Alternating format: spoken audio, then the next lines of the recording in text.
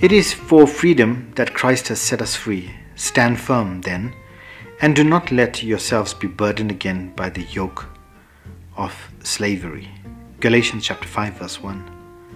The New Testament portrays Jesus Christ as the supreme liberator and the Christian's life as the life of freedom. Now, Jesus himself had said to some believing Jews, "If you hold to my teachings, you are really my disciples.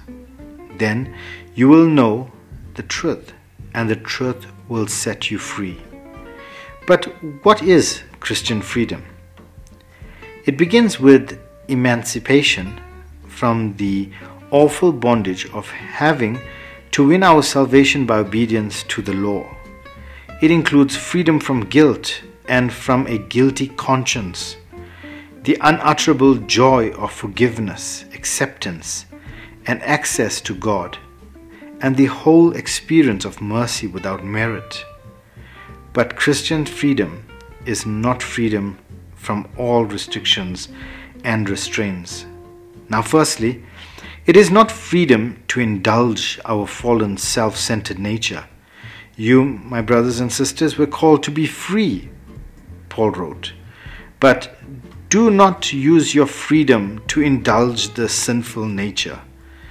So, our freedom in Christ is not to be used as a pretext for self-indulgence.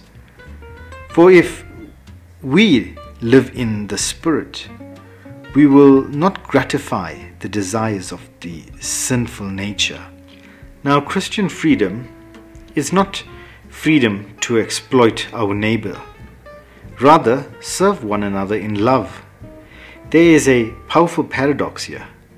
So far from having liberty to ignore, neglect, or abuse our neighbor, we are commanded to love them and through love to serve them.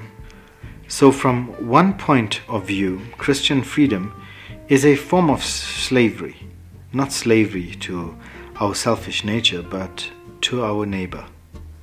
We are free in relation to God, but slaves in relations to each other.